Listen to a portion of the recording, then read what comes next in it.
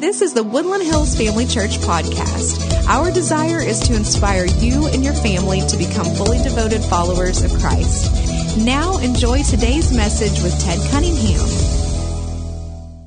We finish up a series called A Good Example. And in this series, we've been going through 1 Timothy chapter 4, verse 12. It's where we get our outline, where Paul says to young Timothy, don't let anyone look down on you because you are young, but set an example for the believers. And we looked at these 5 areas, or we've looked at 4. Today we're going to look at the 5th area. Areas of maturity that are expected in every leader, but should be growing in all believers. We looked at speech, conduct, love, faith, and today we're talking about purity, specifically sexual purity. And the Apostle Paul shares with Timothy how to get along in the body of Christ and how we should be treating one another as members of God's household. And we read in the very next chapter, do not rebuke an older man harshly, but exhort him as if he were your father. Treat younger men as brothers, older women as mothers, and younger women as sisters. And this is where we get a little bit more understanding of what he means by purity in chapter 4, verse 12, with absolute purity. Now, all through college and seminary, I was taught something called the Billy Graham rule. And the Billy Graham rule is very simple. I was not to spend time alone in an office with a closed door, in a car, at a meal with someone of the opposite sex. It was given to women about men and given to men about women. And for me, it was just common sense. It was nothing I ever questioned. I didn't dig into it or debate it at that time. Every church I've ever served has had this expectation on me as a pastor and I would think you would have the understanding that you wouldn't go to Cantina Laredo on a Friday night and see me eating with another woman. To me, it was always common sense until Mike Pence became the Vice President of the United States and told the world that he follows the Billy Graham rule. And the world went after him. Articles started coming out calling him everything you can imagine. One article by the Washington Post, and we know if the Washington Post said it, it's got to be true. The Billy Graham rule doesn't honor your wife. It demeans her and all women. And when I read that, I told Amy, brace for impact. Because what happens is when the world starts questioning what we believe, and in this case, this is application of the purity message of what we believe. And everyone can have different application, but this is one application. When the world starts looking at that and calling it crazy, it won't be long before church leaders and pastors, authors, influencers start coming around saying, yeah, maybe we should rethink the Billy Graham rule. I've been asked about the Billy Graham rule on podcasts and stuff, and people will ask me, and others in interviews or wanting to write about it. And I always love to give this answer. Because if I'm supposed to rethink the Billy Graham rule, the first person you should probably ask about this in our family is my wife. Amy, what do you think? And guess what? She says, hey, buddy, you're still following the Billy Graham rule and taking me to Cantina Laredo on Friday night. But then you know what the world says when they hear Amy say that? Well, she's under duress. Honestly. She may have trauma in her life, or she is not able to freely speak her mind.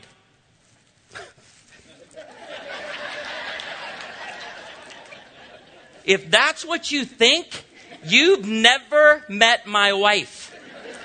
My wife speaks her mind with discretion, but she speaks freely. I am married to a strong woman. So hear that before this message goes. A very strong woman. Raise your hand if you're married to a strong woman. Let me just see it. Yeah. There are guys going, I don't know, but should I raise my hand right now? Is this all right? Under duress, abused, afraid to speak her mind. She'll speak her mind. Years ago, someone called me aloof. That I'm distant from people, within the church. And I got in the car and I was kind of wrestling with that. And Amy goes, hey, buddy, I want you to be aloof. I want you to really practice discretion in this area of leadership. And so people started coming online. Is Billy Graham rule? Should we get rid of it? Should we get rid of it? Maybe not. And I'm just telling you, it's still an expectation. And for me, it's not to dishonor my wife or demean her or all women. The very reason I do it is to honor my wife. The very reason I do it is to honor our relationship. The very reason I do it is because I see all women as created in the image of God and highly valuable, and I want to honor them. So today, the heart of this message is not to objectify women. It's not to create a battle between the sexes. The heart of this is that we don't, in the deconstruction of the faith that a lot of people are going through right now. I went through it years ago, and there are times I sit there and go, there's a lot about the purity movement that needs to be rethought. There's a lot of crazy things we've said and done. I don't think we need to do purity rings and purity pledges, but if you did that, I'm not coming at you. We can rethink the purity movement, but let's get back and reclaim the Bible's understanding of purity. And here's the bottom line. Purity is a discipline for all believers. All believers. Young and old. This purity talks are not just a message for young people. We have senior adults in our church that need to hear today's message every bit as the teenager you're sitting next to. We confront senior adults as much as we do the young people. This is a message for men and women. This is a message for marrieds and singles. We're not targeting any one person with this message. But please hear the heart of this message. The heart of this message. And I have prayed, and I have talked to friends, I have texted, I have called, I've spent more time asking people permission to share things and to quote. And just as we end the conversation, I go, hey, just pray for today's message. Many of them are going to watch as I quote them. The heart of this is that a purity talk, anytime we speak on purity, that it would grow us in faithfulness to Christ first and foremost. Not take us on a guilt trip. That is not the goal of today. And I know in this broken world and the brokenness in this area of sexual immorality and the marriage bed being defiled and people hurting in this area, that today you would rest in Christ. For many, that you would repent of your sins. For many, that in the struggles, if it's just a temptation right now, but you've not acted out on it, that you would be able to openly confess this before your Father in heaven and share it with someone you love, whether that's a spouse or a parent. We want no guilt trips today. Today, the goal is to grow us all closer to Christ. If you have your Bibles, turn to Proverbs chapter 5, and we're going to attempt to go through the whole chapter. We didn't make it in the first service. So here's to a second shot. We'll try.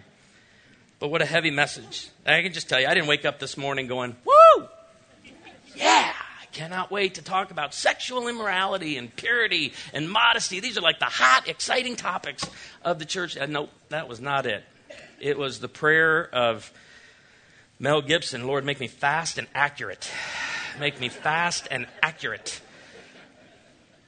Purity starts in the mind by heeding instruction and warning. So it doesn't start physically. It's something that we have. It's a discipline that starts in the mind. I want you to read the first 7 verses of Proverbs 5 with me. But I want you to read it. Every dad in here, I want you to read it as though you're sitting on the bedside of your son tonight, giving him instruction and warning, discernment and knowledge and wisdom. Mom, read it as sitting down, sharing with your kids. The goal of this message is that parents would be equipped to talk to their young people about it. I asked my kids this week, I go, this isn't something we had because we didn't have phones when I was growing up, but that I actually have to encourage our congregation and all young people listening today, stop sending nude pictures to people. Stop requesting nude pictures from people. You can see the heaviness of what we're dealing with today and in our culture. That you would read these first 7 verses. It's instruction and warning. Verse 1, my son. My son, hear this with passion. Pay attention to my wisdom.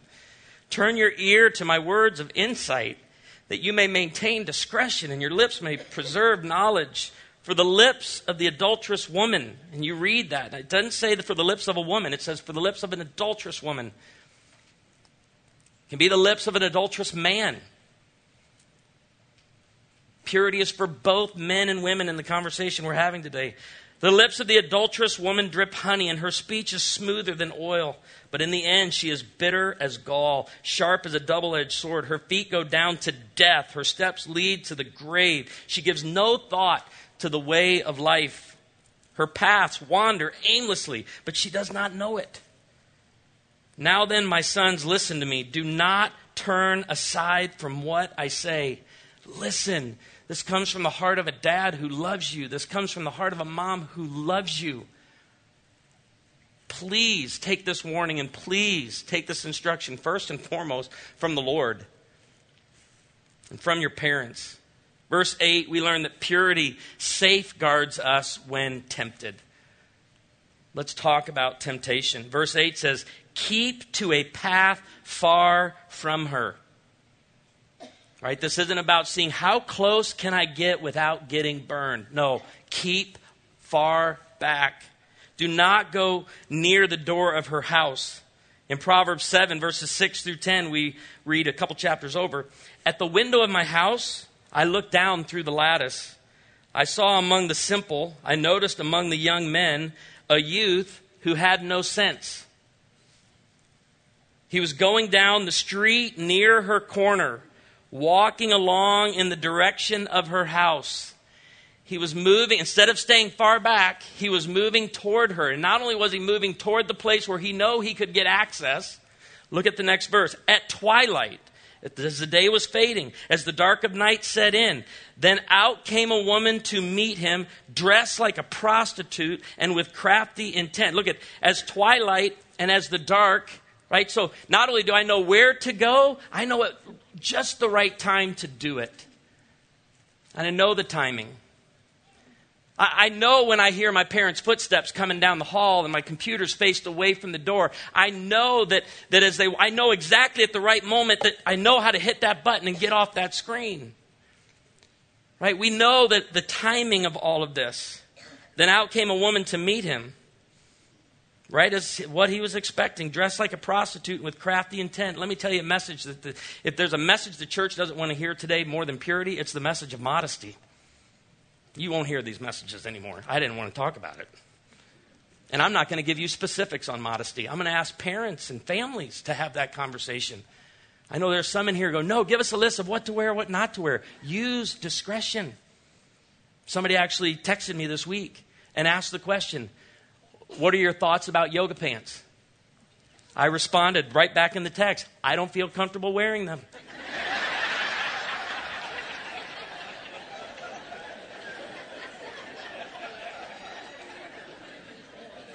Although I was dodging my friend's question, I said the truth. These are conversations for you to have. But here's what we need to know clearly about modesty and purity. How another person dresses matters. However, you are still 100% responsible for your thoughts and actions in that moment. And this is where many who are deconstructing in their faith and deconstructing the purity movement right now, I think are making some very good points. I think many that may watch this make some great points. I've heard one say that noticing is not lusting, and that's true. We need to be very clear on this. Temptation is not sin. Noticing is not sin. Noticing is not lusting. Modesty matters. How I dress matters. I've joked about this with you for years. I don't wear skinny jeans, but I do own a pair. My little gift to Amy. That's really what they are.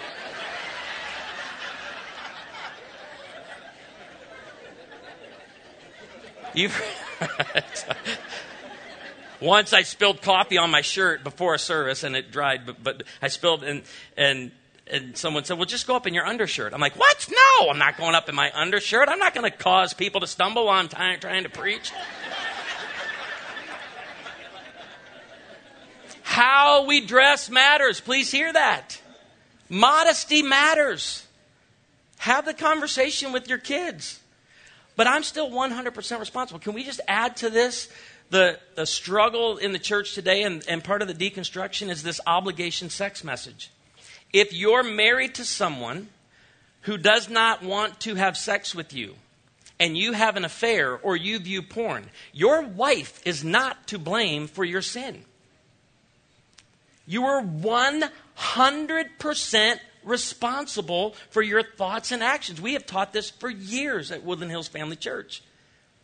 You choose. You make the decision. Keep reading in Proverbs 7, verses 24 and 25. After this woman comes out to meet him. Now then, my sons, listen to me. Pay attention to what I say. Do not let your heart turn to her ways or stray into her paths. You're like, okay, I've never committed adultery.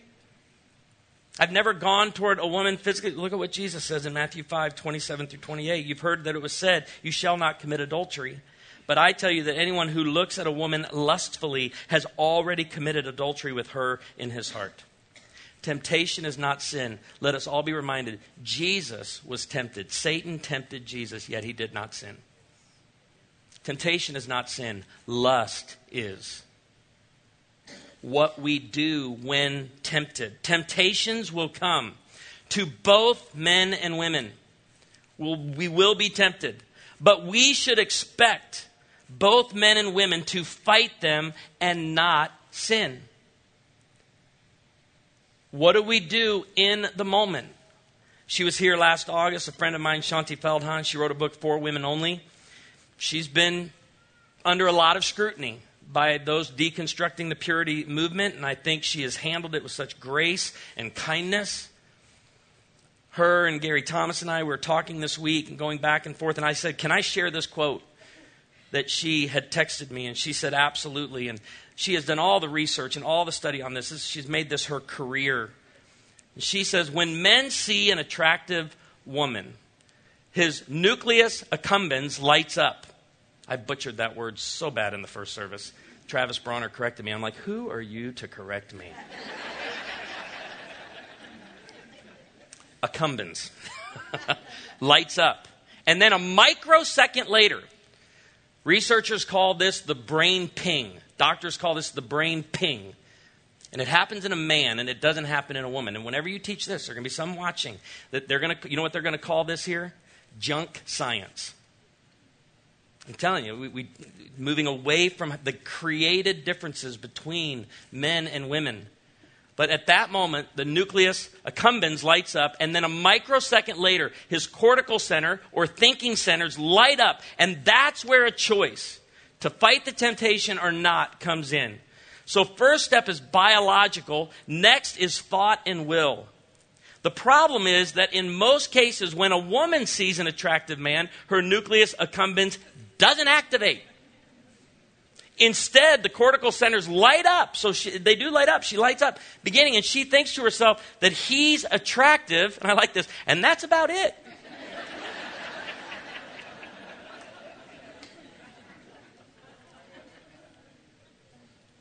What you do in that moment. There's no biological sexual stimulation, so there's no intra-brain war to fight, which is, Shanti says, in my view, why women simply don't get what guys go through, because most women have never experienced it.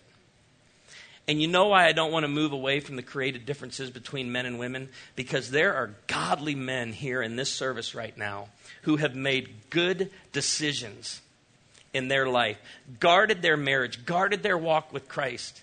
I want young men to hear this, because I don't want young men in our church to think the way God created them makes them a pervert. I want us to think through, what do we do in that moment? What decision do we make? Purity. Now, this is some of the hardest part of the text right here as we get into verses 9 through 14. Purity guards us from the consequences and regret of sexual sin. This is what happens when you go near that house and you take the step. Verse 9 says, lest you lose your honor to others and your dignity to one who is cruel. the reputation takes a hit. Your reputation takes a hit. Then your livelihood and that which you've saved. Verse 10, lest strangers feast on your wealth and your toil enrich the house of another. And some of you have experienced that. You've had an affair.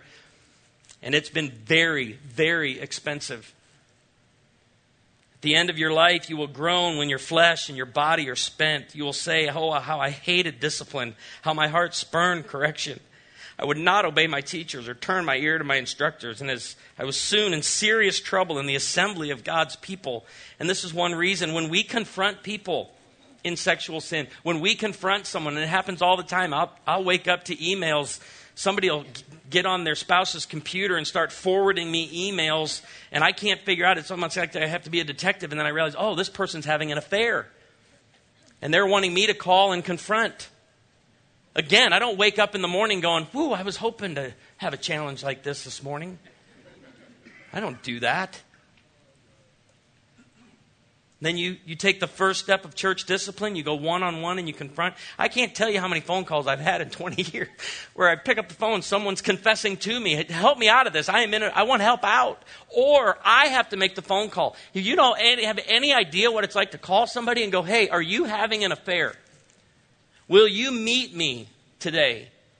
And as soon as you make that confrontation, you know how many times this has happened? Where someone, they're stiff-necked and they're going to continue in that pleasure. They leave our church.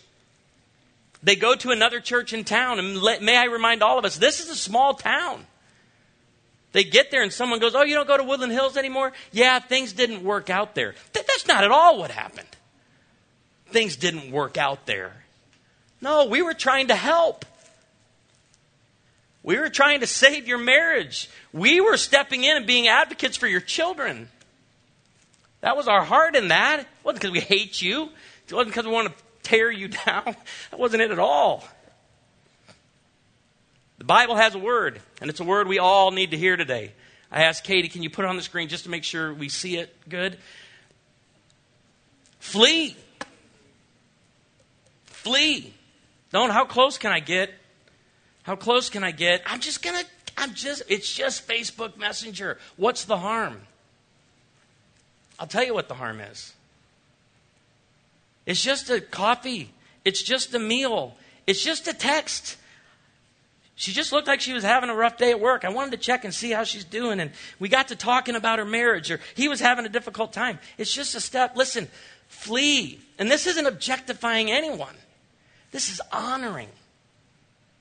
Get that person the help they need. You can help without being the direct. We read in 1 Corinthians 6, 18 through 20. Flee from sexual immorality. All other sins a person commits are outside the body, but whoever sins sexually sins against their own body. Do you not know that your bodies are temples of the Holy Spirit who is in you, whom you have received from God? You are not your own. You were bought with a price. Therefore, honor God with your bodies. In 2 Timothy 2:22, Timothy, now flee from youthful lust and pursue righteousness, faith, love, peace with those who call on the Lord from a pure heart. Okay, let's get to some good stuff. Hebrews 13:4 teaches us that purity honors marriage. It's why I still follow what this article calls the Graham-Pence rule. I'll call it the Graham-Pence rule. Marriage should be honored by all, young, old, male, female, married, single.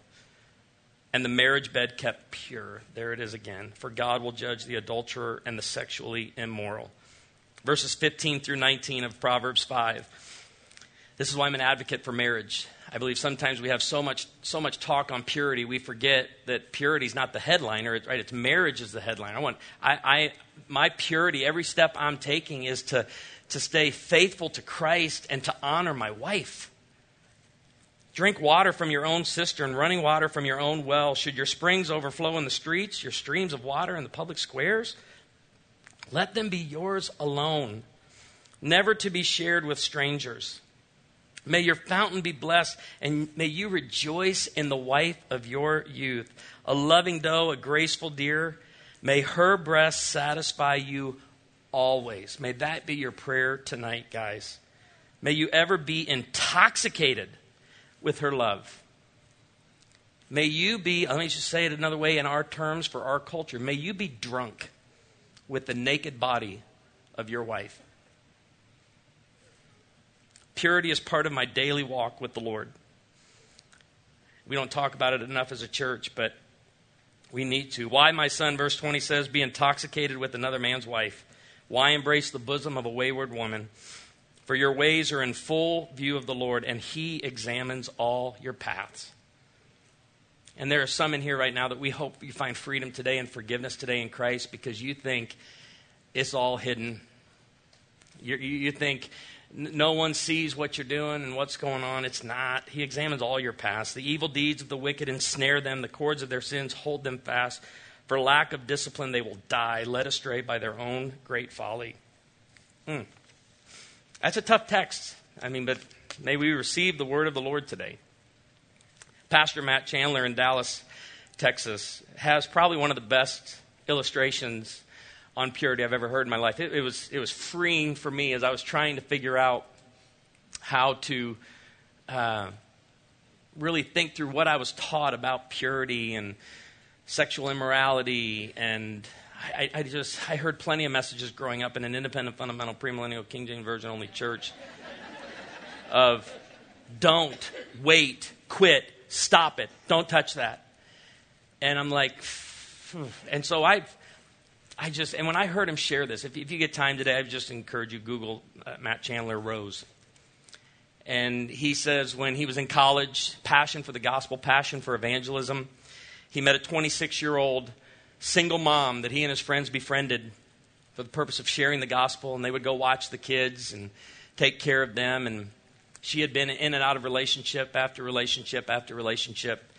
And he invited her to a concert a friend of his was giving. And he didn't know there was going to be a sermon with the concert. And the pastor got up to give a purity sermon. And Matt says it was the worst sermon on purity he'd ever heard in his life. He says at best it was fear-mongering.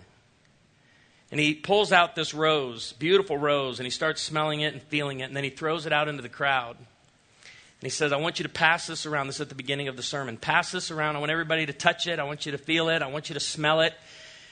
And then he goes into his sermon. At the end of his sermon, he says, hey, this is like the crescendo of his message. This is like the big moment. Like he's really going to get his point across. He says, where's that rose? Where's that rose? Where's that rose? They give him the rose. And he holds it up, and it's just, it's broken, and petals are falling off, and it's nasty. And this was his crescendo question.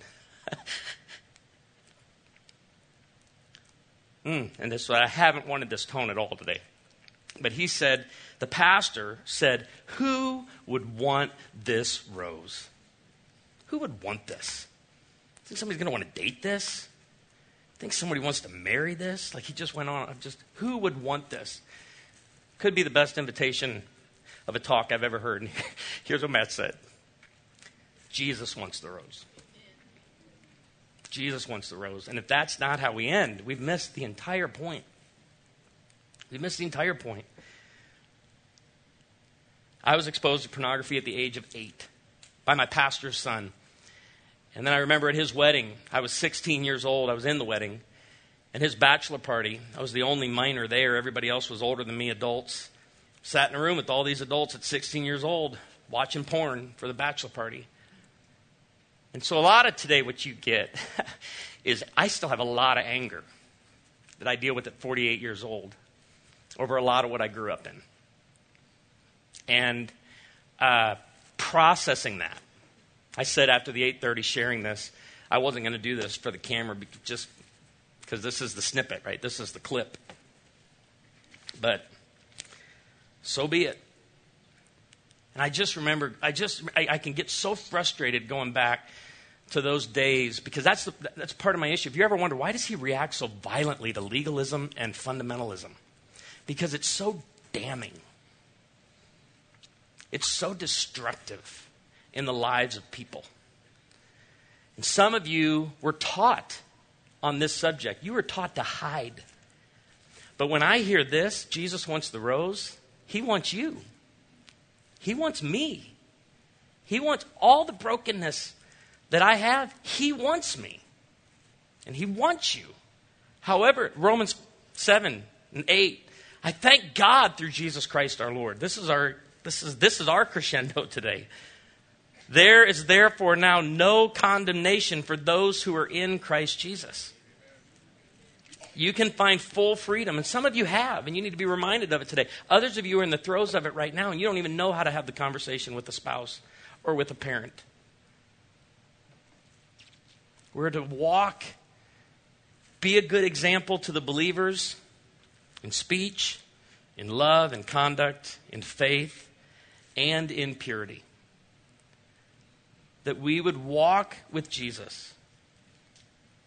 I think sometimes the people that challenge the ways we try to pursue purity forget that all of us have a story. And there's a reason why we do some of the things we do, because we want to honor the Lord. And honor marriage. And teach our kids and be a good example for them. And that's my prayer for you. If you're in it right now, I've had this happen, I don't know how many times at events that someone walks up to me with their head down, standing next to the person they're in the affair with, saying, we left our spouses, we're together, what should you do? And I get to ask, are you married? No. End it immediately. Go back if you can. If your spouses are not, go be reconciled to your spouses. That's what this church, this is our desire here. We want to help. And I know we enjoy fellowship together, and part of enjoying fellowship is that we go through the difficult times together as well, and through these seasons. But please hear the message today. There's no condemnation for those who are in Christ. And as we pray that you would come forward, that you would confess your sins, confess with your mouth Jesus is Lord, and believe in your heart that he's been raised from the dead, that you would be saved, and that you would rest in the freedom and the forgiveness that only Christ can give. Would you pray with me?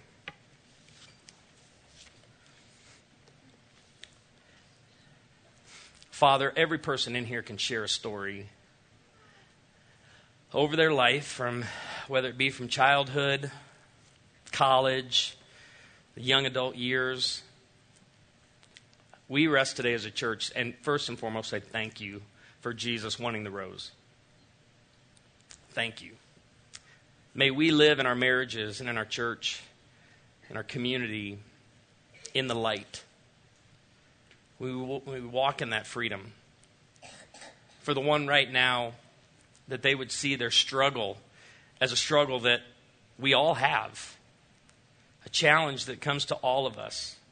All of us will be tempted in one area or another. That today we make the decision, when tempted, to make the choice, to lean into you, to fall into your arms, and not the arms of another. Father, thank you for how you give us this grace through Christ Jesus, and we are forgiven. For the one right now, that they would not be on a guilt trip, but they would be finding the freedom and committing to purity in the marriage that they're in right now, and in the relationship that they find themselves in, that they would process all of this according to you and your word. We pray all of this in the good name of Jesus, and everyone agreed and said,